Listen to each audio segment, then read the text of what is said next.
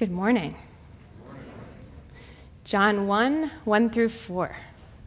In the beginning was the Word, and the Word was with God, and the Word was God. He was with God in the beginning. Through him all things were made. Without him nothing was made that has been made. In him was life, and that life was the light of all mankind. Thank you, Ashley. Good morning again, everybody. I got to tell you something. I love that passage from Scripture. It is, seriously, I've been fixated on it for like 4 years. I love it. I absolutely adore it. And we are going to circle back to it throughout the morning. Before we depart from it, though, I just want to mention one thing that fires me up about the verses Ashley just read. And it's this claim that the Apostle John makes in these words. And it's a claim about where we find life. It's a claim about where life is found. And it's not a claim about happiness. It's not a claim about any of that stuff. It's a claim about the kind of life that is a soul kind of life. And his claim is this, that we find a life when we come into contact with answers to questions we have about why we're alive. We find life in our reason. We find life in our why. When we come into contact with answers to questions about our why, it touches something deep in our soul, and we come to life. He said, the reason is way back to the beginning. And when you come into contact with the reason, with your logos, with your why, with your word, you come alive. About a year ago, I had a chance to, something that I don't get to do very often, but I had the chance to spend the entire day with my two kids. My 6-year-old son, Caleb, and my 4-year-old daughter, Kendall. It was Daddy Day.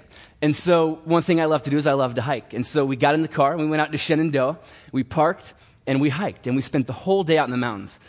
And let me tell you, it was amazing. It was fantastic.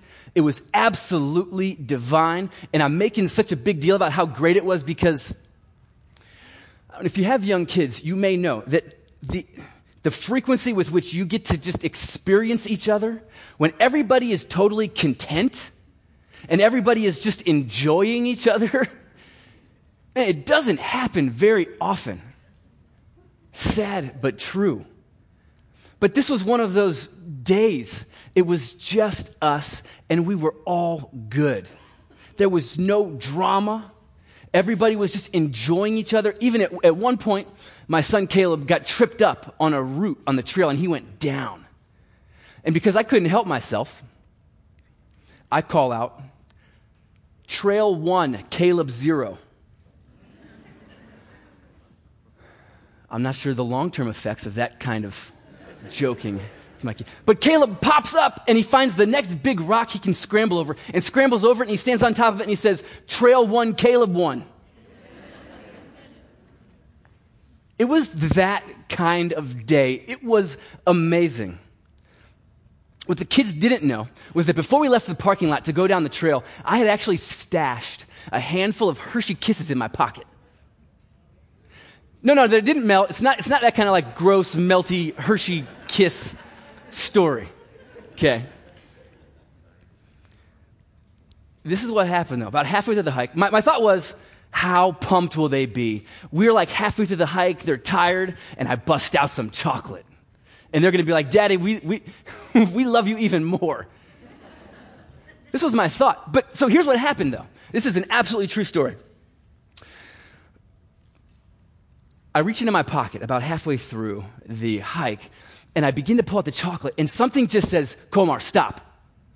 Don't do it. You are about to make a grave mistake.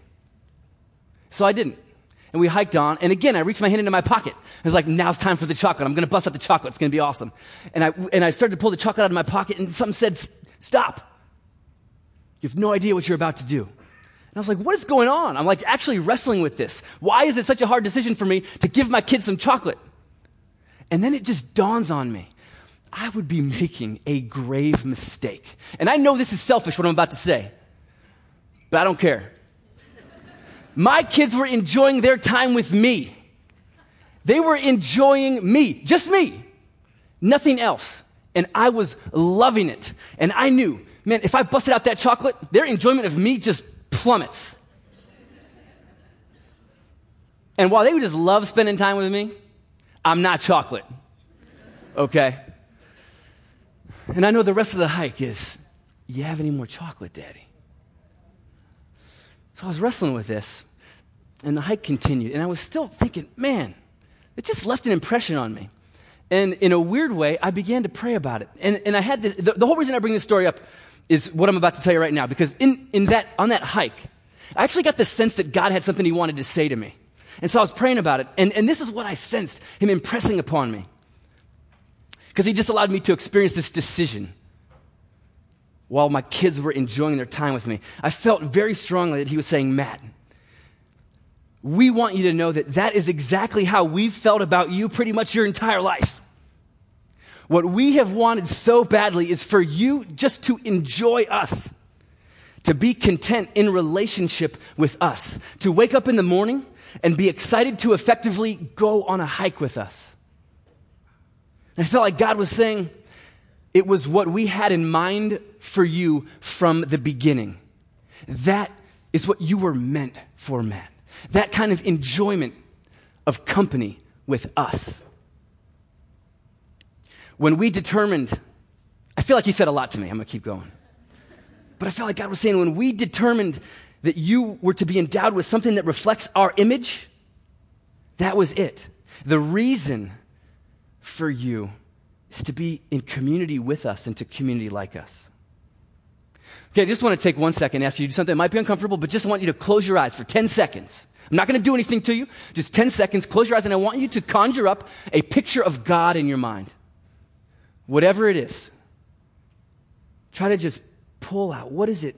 When you close your eyes and think of what God looks like, what is that image that comes to mind?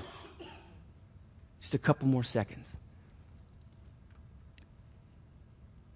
Okay, open your eyes. Here we go. I'm not going to assume anything about what popped into your head.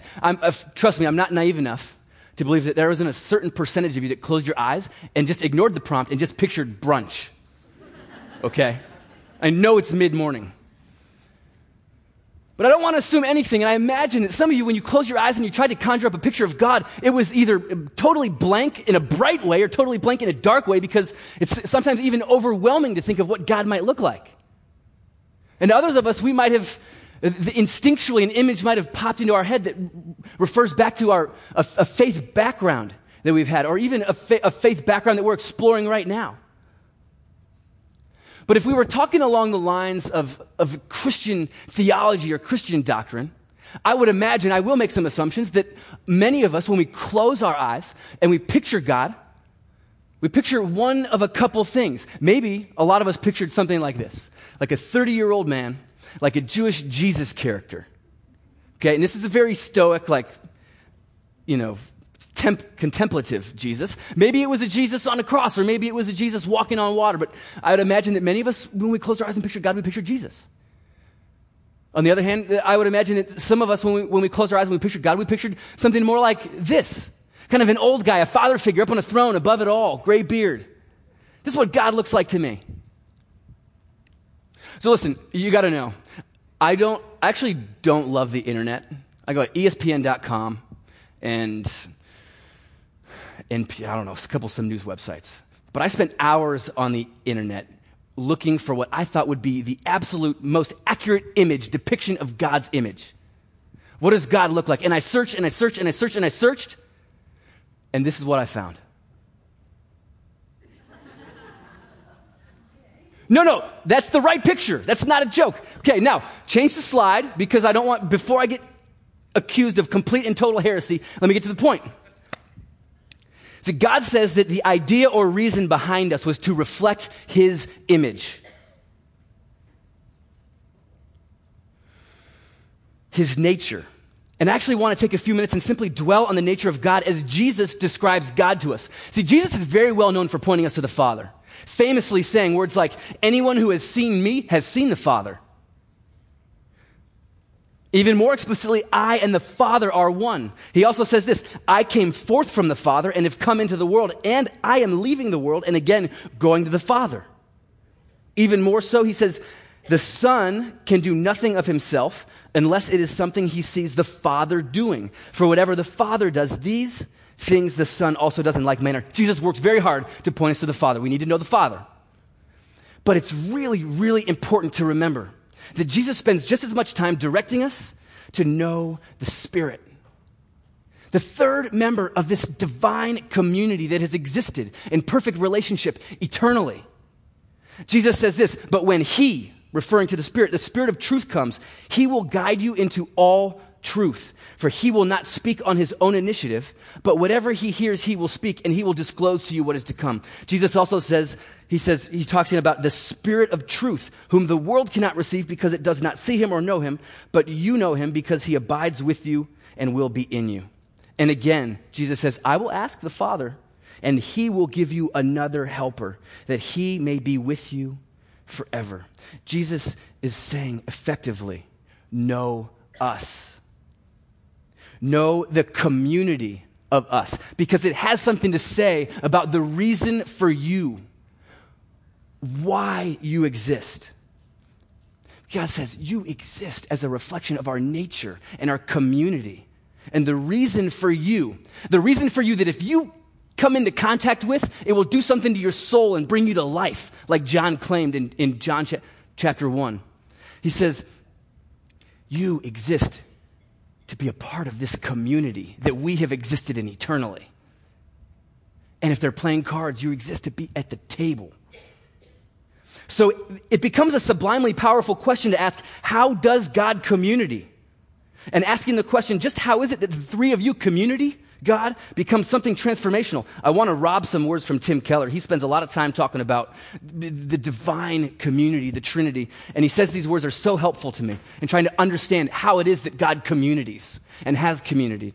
He says this, the life of the Trinity is characterized not by self-centeredness, but by mutually self-giving love. When we delight and serve someone else, we enter into a dynamic orbit around him or her. We center on the interests and desires of the other. That creates a dance. Particularly if there are three persons, each of whom moves around the other two. So it is, the Bible tells us. Each of the divine persons centers upon the others. None demands that the others revolve around him. Each voluntarily circles the other two, pouring love, delight, and adoration into them. Each person of the Trinity loves, adores, defers to, and rejoices in the others. This creates a dynamic, pulsating dance of joy and love. Honestly, one of the most mysterious scriptures in all of the Bible to me is that story when there's a festival and all of Jesus' disciples say, Jesus, we need to go up to the festival to make yourself known. And Jesus says, no, I'm not going to go to the festival. And then 2 days later, he goes to the festival. And I have no idea why. It's always been a mystery to me. But I just wonder, is that evidence for how it is that Jesus communities with the Trinity, with Godhead? Like he needed to defer. He needed to wait. But I get so excited considering the nature of a God who is a community because it helps me understand other things that I have big questions about. On some levels, it helps me understand exactly how I find myself outside of community with God, separated from this amazing, eternal, perfect dance God is doing, a dance that I was meant to experience in community with God. It helps me understand why throughout Scripture this separation from God is referred to as death. Man, one of the most blistering scriptures, this says the wages of sin is death. Oh my gosh. This helps me understand, wow, if I'm meant to be in community with God and I find life in that, it makes sense to me on some level that the way that I'm curved selfishly inward creates a problem with the way God is perfectly curved toward each other eternally, and how I can be separated from that because of my nature, because of my condition. It helps me understand why throughout Scripture this separation from God is referred to as death, and how death is a result of my sin or this inward curving that I have in my selfishness. It also helps me understand why Jesus' offering up of his own life is so important. Why it matters so much that Jesus took on flesh and lived a life in the flesh in perfect community with God, the way I was meant to live in this flesh in community with God. And how he offered up that life as a replacement for mine, as a covering for mine. So that I can re-engage the community of God how I was meant to and come to life. And in essence, God says through Jesus' demonstration of love on a cross, he says, you were made to reflect and experience our nature as a divine community. That is why you exist. And I am suffering on this cross to make a way for you to experience what you were meant to experience. I'm making a way for you to connect with your why so that you can experience life. So now I just have one more minute before Ashley's going to take over. But I want to use my last minute to make a connection to one of the best movies that's come out in a long time. You see, Moana's story... Moana is an incredible movie. Go watch it, even if you're not a kid. Moana's story captures so much of what we're trying to communicate this morning. Moana is this young person who has struggled her entire life, dissatisfied with every answer she has ever received about why she is alive, what she was meant for. Because every answer she has ever been given about why she was alive only addressed who she was meant to be within the confines of this island she lived on and within the reef that she was confined to. And she had this deep soul desire to understand herself in the context of everything, even that is what is beyond the reef. I need a why to my life that extends beyond the reef. This is what Moana dealt with. In fact, there's an incredibly powerful scene when she comes to life, when she connects with an answer to who she is and why she's alive that extends beyond the reef. Something in her soul is touched and she comes to life.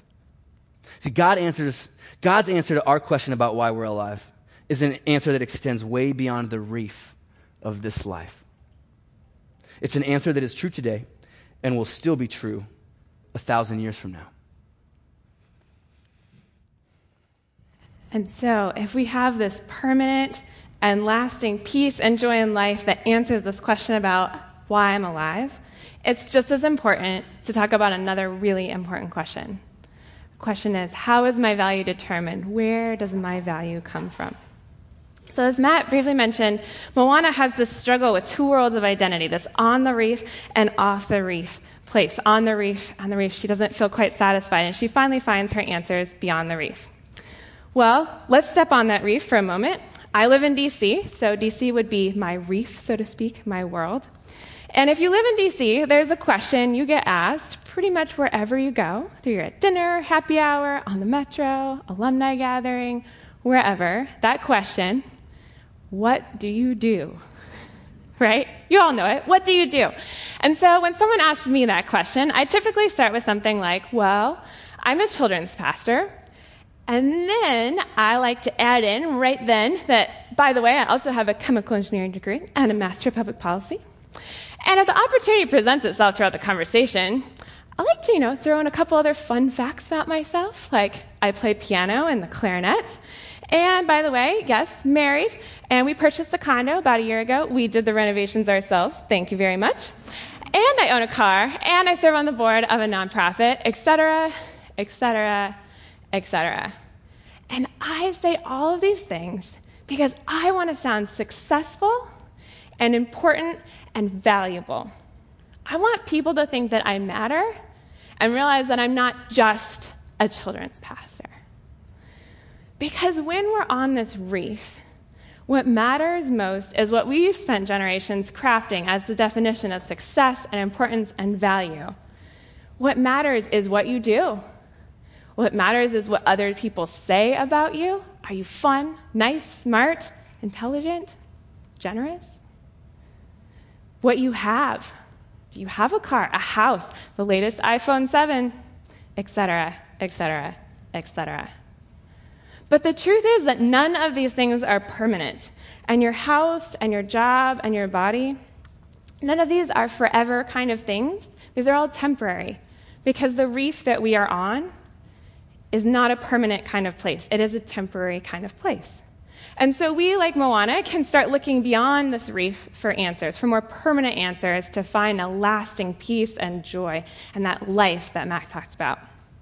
So in Genesis 1:26 and 27, God says, "Then God said, 'Let us make mankind in our image, in our likeness, so that they may rule over the fish in the sea and the birds in the sky, over the livestock and all the wild animals, and over all the creatures that move along the ground.' So God created mankind in his own image. In the image of God, he created them. Male and female, he created them." In the very first book of the Bible, it tells us that we are made in God's image. I am made in God's image. You, me, us. We are made in the image of the all-powerful creator of the universe, and we are specially created and made to be like him. And scattered throughout Scripture are other phrases and reminders that tell us more about our value and how valuable we are. In Isaiah 49, it says, "I have engraved you on the palms of my hands." God has actually written your name on the palms of his very hands. In Isaiah 43, he says, "You are precious and honored in my sight." You are precious and honored. Because you see, we are beloved by God. I am beloved by God. We are so dearly loved by God. That's what beloved means. It means to be dearly, dearly loved. And we are so loved by God, in fact, that he sent Jesus, his one and only Son, to come and die for us on the cross. So loved. And we don't have to do anything to prove that to be true at all. We don't have to do anything. And if you're following along with the bulletin today, you have a fill in the blank. And it says, "I am beloved by God because blank." You can cross out the because. You don't need that. There is no because. You are beloved by God. You are dearly, dearly loved. Let's have a quick illustration. This wonderful $100 bill. Would anyone like to take this $100 bill home this morning? Anyone? Does this look good? Oh, some people. Wonderful. It's pretty nice. It's from the bank. It's folded a little bit, but it's pretty crisp and lovely. It's pretty nice, gorgeous, wonderful.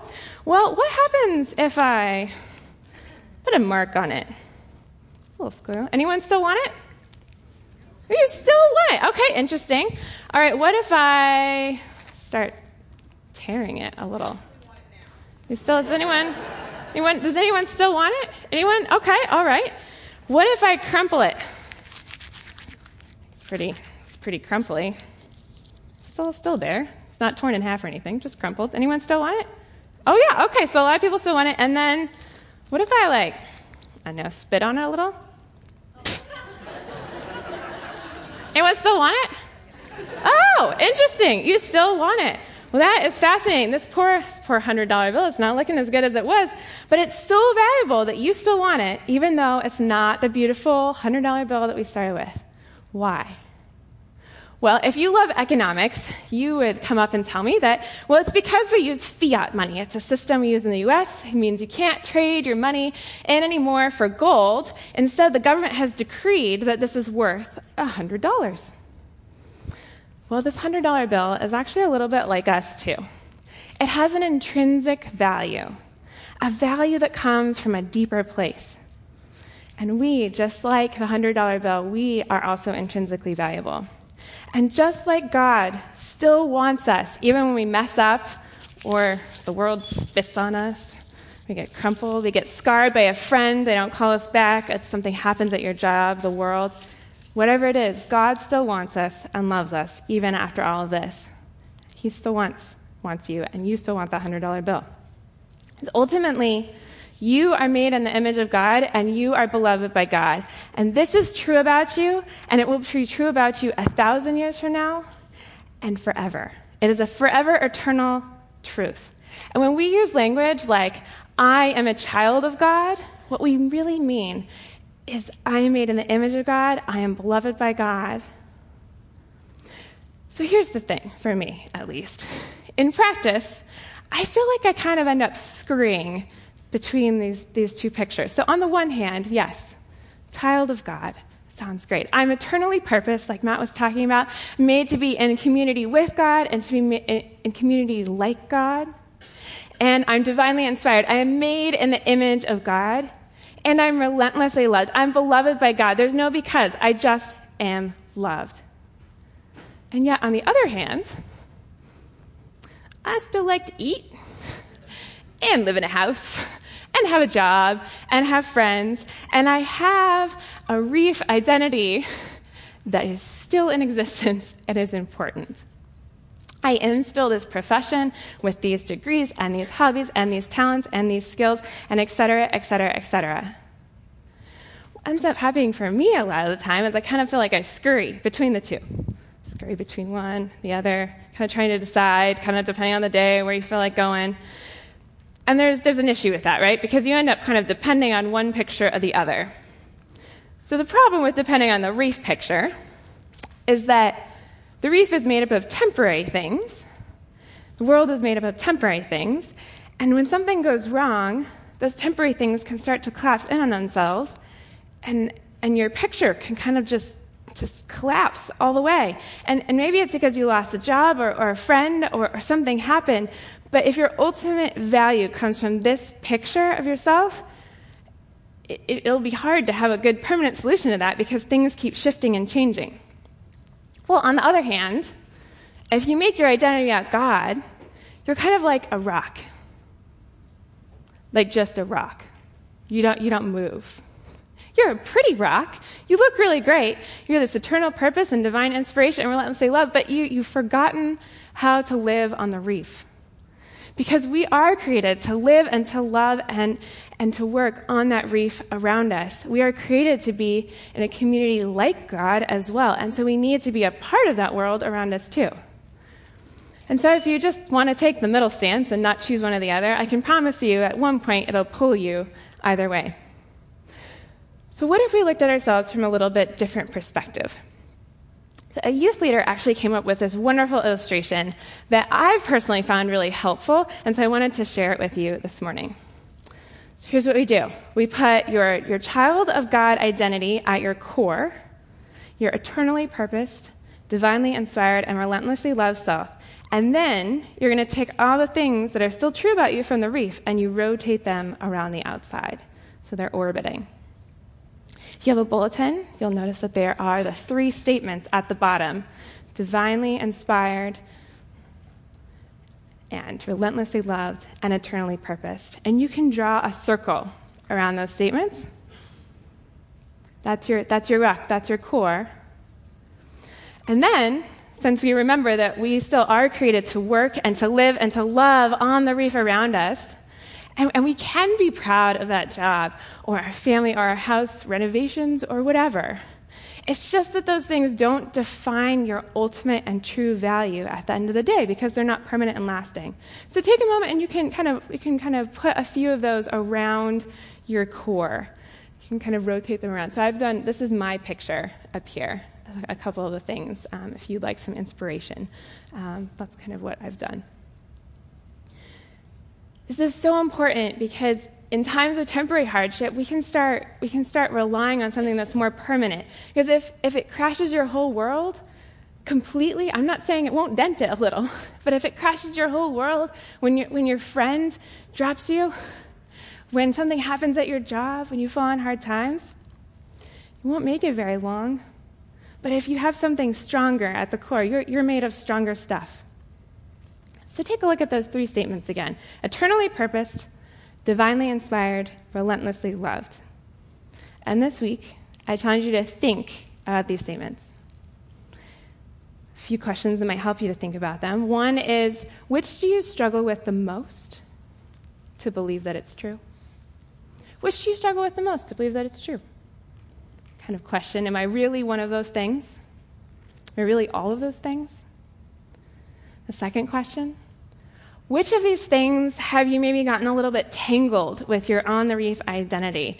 And you need to kind of redraw your picture because your job isn't really orbiting. It's kind of become the eternal purpose. Or something that the way you look or something about you has kind of become the divinely inspired. Is there something that's gotten a little bit tangled for you? And the third question, how much time do you spend to stop and to dwell on these truths? They're eternal truths. Have you internalized them? I know I struggle with that. It can be really hard to remember that those things are true at the core and that even though this other thing happened, that I have something more permanent and lasting. And maybe for you that means that you need to journal or pray or go for a walk or sit and think quietly or process with a friend. I'm not sure. But what I do know is that just taking a few minutes to think about these things and these eternal truths has been so helpful for me. And I think it might just be for you too. So I challenge you just to consider these truths, spend some time processing, because ultimately this is who God made you from the very beginning. Now, did you know that there's actually a whole group of people in our church who have just started asking these sorts of questions? Just started asking, why am I alive? Where does my value come from? Now, this group can be a little bit serious and just kind of ask you point blank, because they're just going for it. But more often than not, they're a little bit silly, and they'd rather have like a 30-minute conversation with you about their favorite Xbox game, or the fidget spinner, or their iPhone, or whatever cool toy they have. They are our next generation. They are our kids and our teenagers. And they would absolutely love to get to know you and to pick your brain. We have 2 programs on Sunday mornings for kids and teenagers. They're called Graceland and Grace Student Life. And we want you to know that you don't have to be an expert on these questions of value and why you're alive to be a good leader. Because the only difference between you and these kids, really the only difference, is that you've been asking these questions a little bit longer. Also, you're probably taller and have more sophisticated toys, but ultimately, I can't guarantee those things. But just think for a moment, wouldn't it be so cool if every young person who walked out of our church, the next generation stepped out into the world and they didn't feel like they were defined by what someone said about them on Facebook or Instagram or Snapchat or whatever the next social media thing is going to be? Wouldn't that be amazing? If this is compelling to you in some way, even if you're just a little bit curious, I would encourage you to fill out, there's an insert in the bulletin this morning, a little white piece of paper. Fill that out and then drop it in the offering box on the way out. If you're watching or listening online, you can find my email at trygrace.org. And we would love to be in touch with you this week about what we offer, how you can be involved. If you're a good fit for one of our programs, that would be great. It is so important because every single one of our children and youth wrestle with these questions at some point. Now, I know that this doesn't necessarily apply to everyone who's here today, and that is completely and totally okay. Remember those 3 eternal truths we were talking about? Those still apply to you. You are still eternally purposed, you are still divinely inspired and relentlessly loved. And before we close out for the morning, we want to end with one final kind of fun demonstration to bring everything together and to help you remember those 3 eternal truths, because they are true of all of you. Yes, thank you, Ashley. You still got that $100 bill? I do. Ashley's up here flashing this $100 bill at everybody, saying, who wants to take it home? Who wants to take it home? Just messing with you. Wait, but actually, you want to give it out? Oh, okay. Who's serious about taking this $100 home today? Because we're going to have a little fun with this to close down and bring it all together. There's going to be a point to this, trust me. But I need 5 people. I need 5 people say, Komar, I'm in. You're going to be made uncomfortable. Okay, come on. 1, come on up. Here we go. We need 4 more. Here we go. 2, 3, over here. 4, right here. And 5, right behind the Grace and 5. Come on up. Look, full disclosure, this is going to be kind of like a half fear factor, half, you're going to be made a little bit uncomfortable. Okay? So here's the deal. You always know how much something is worth by what someone is willing to endure to take it home. You guys are going to put... You always know how much something is worth by what someone is willing to do to take it home. So we're going to see how much this $100 is worth to these fine folks right here. Okay? So here's the thing. We're going to lead you through a series of exercises. We'll give you a chance to opt out. But at the end of the day, here's how it works. You're going to have one finger on that $100 bill. Okay? And whoever keeps their finger on the $100 bill the longest is taking it home. Okay? So go ahead. Everybody, what you got to do is go ahead and put a finger on that $100 bill. And here's the first thing we're going to ask you to do. We're going to make you a little bit uncomfortable, and you got to do it with one hand. You got to take your shoe off. Okay? Got all guys up here. I thought I could. Okay? Take your shoe off. Take your sock off. I don't know. You don't have to take your sock off, but you're going to go ahead and take your foot and plunge it into that bucket of ice water. Oh, yeah, that's been sitting for a while. How's that feel, Jim? You can leave them all off stage. You're good. Yeah, thank you. Okay. So this is a slight endurance test, but also a little fear factor. Yeah, you're good. You're good. How are you guys feeling? You're so sweet. Thank you. You're in. You're in it. How long can you hang? We're not going to take too long with this. Okay, well, let's kick it up a notch. See, Ashley, she's been stashing these water guns behind stage for the last half hour. She's just itching to assault somebody with them.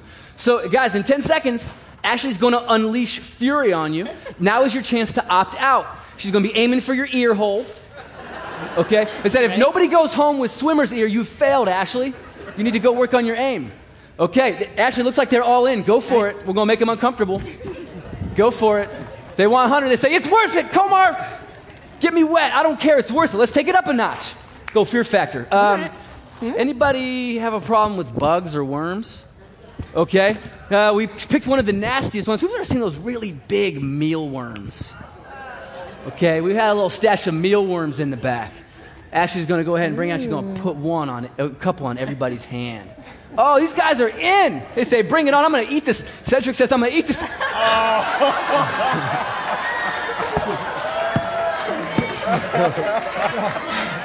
Who's got extra $50 for Cedric right here? You got to be kidding me. Yeah, I got one like crawling on you. Let me help you roll another one. Hang on. I'm done. I don't even know what to say. This is. You know, you come in with the plan. I forgot to eat this morning. Nice. Oh my goodness. Okay, we got. Okay, that was it. He said, it wasn't even until he saw the mealworm get eaten. He said, you know what, Komar? I want the $100, but it's not worth this. Not worth it. Got 4 guys still in. Okay, one more thing, guys. Okay. Ashley's got a Sharpie. That's a real Sharpie.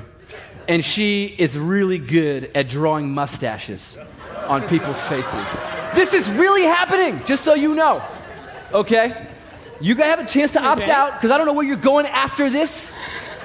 Okay? It's not a pretend Sharpie. It's not washable. But you can go curly up the cheek, mustache all over these guys. Now is your chance to opt out. Get the foot down in the... Yes. Oh, your feet down. Okay. You guys all in? Let's do this. Sharpie mustache. Right, Okay, wonderful. stop. Ashley, stop. We're not actually going to draw Sharpies on our faces. But listen, okay, we got to bring this to a close. So what we're going to do, you guys are so, let's give it up for these guys. They are so tough. I can't believe it. You're all going to take home part of the 100, okay? Ashley's got some change for you. I know you're too tough. You're tougher than I ever imagined. I only have 10. Every single one of these guys says... Get $20. I only have 10s. But you can each have 20. Oh, okay. No. They're real 10s, I promise. All right, here we go. They want to keep the foot in the I'll water. just take the $100. Yeah, you're good. You're Okay, good. let's give it up for You these got guys. paid. Thank you. Thank you for participating in this demonstration. Well done, man. Thank you. You can take your foot out, yes. You may return to your seat. Every single one of these guys, I'm going to bring this to a close, tell you why we did this. Every single one of these guys, they said it with their finger on the 100 saying, I'm taking this home. I'm taking this 100 home. Do what you want to do to me. I'm taking this 100 home. And you always know what something is worth by what someone is willing to endure to have it. And if I can leave you with a picture this morning, it's this. You can think of this as a picture of exactly what Jesus was communicating when he endured the shame of the cross and the pain of the cross. He's hanging there, and he's suffering, and he's got his hand on you. And he's saying, do what you got to do to me, but I'm taking it home. You can bring your worst, and I'm not taking my hand off. This is a picture of what Jesus communicates through his demonstration of love on a cross. My hand is on what I believe to be mine and what I'm taking home.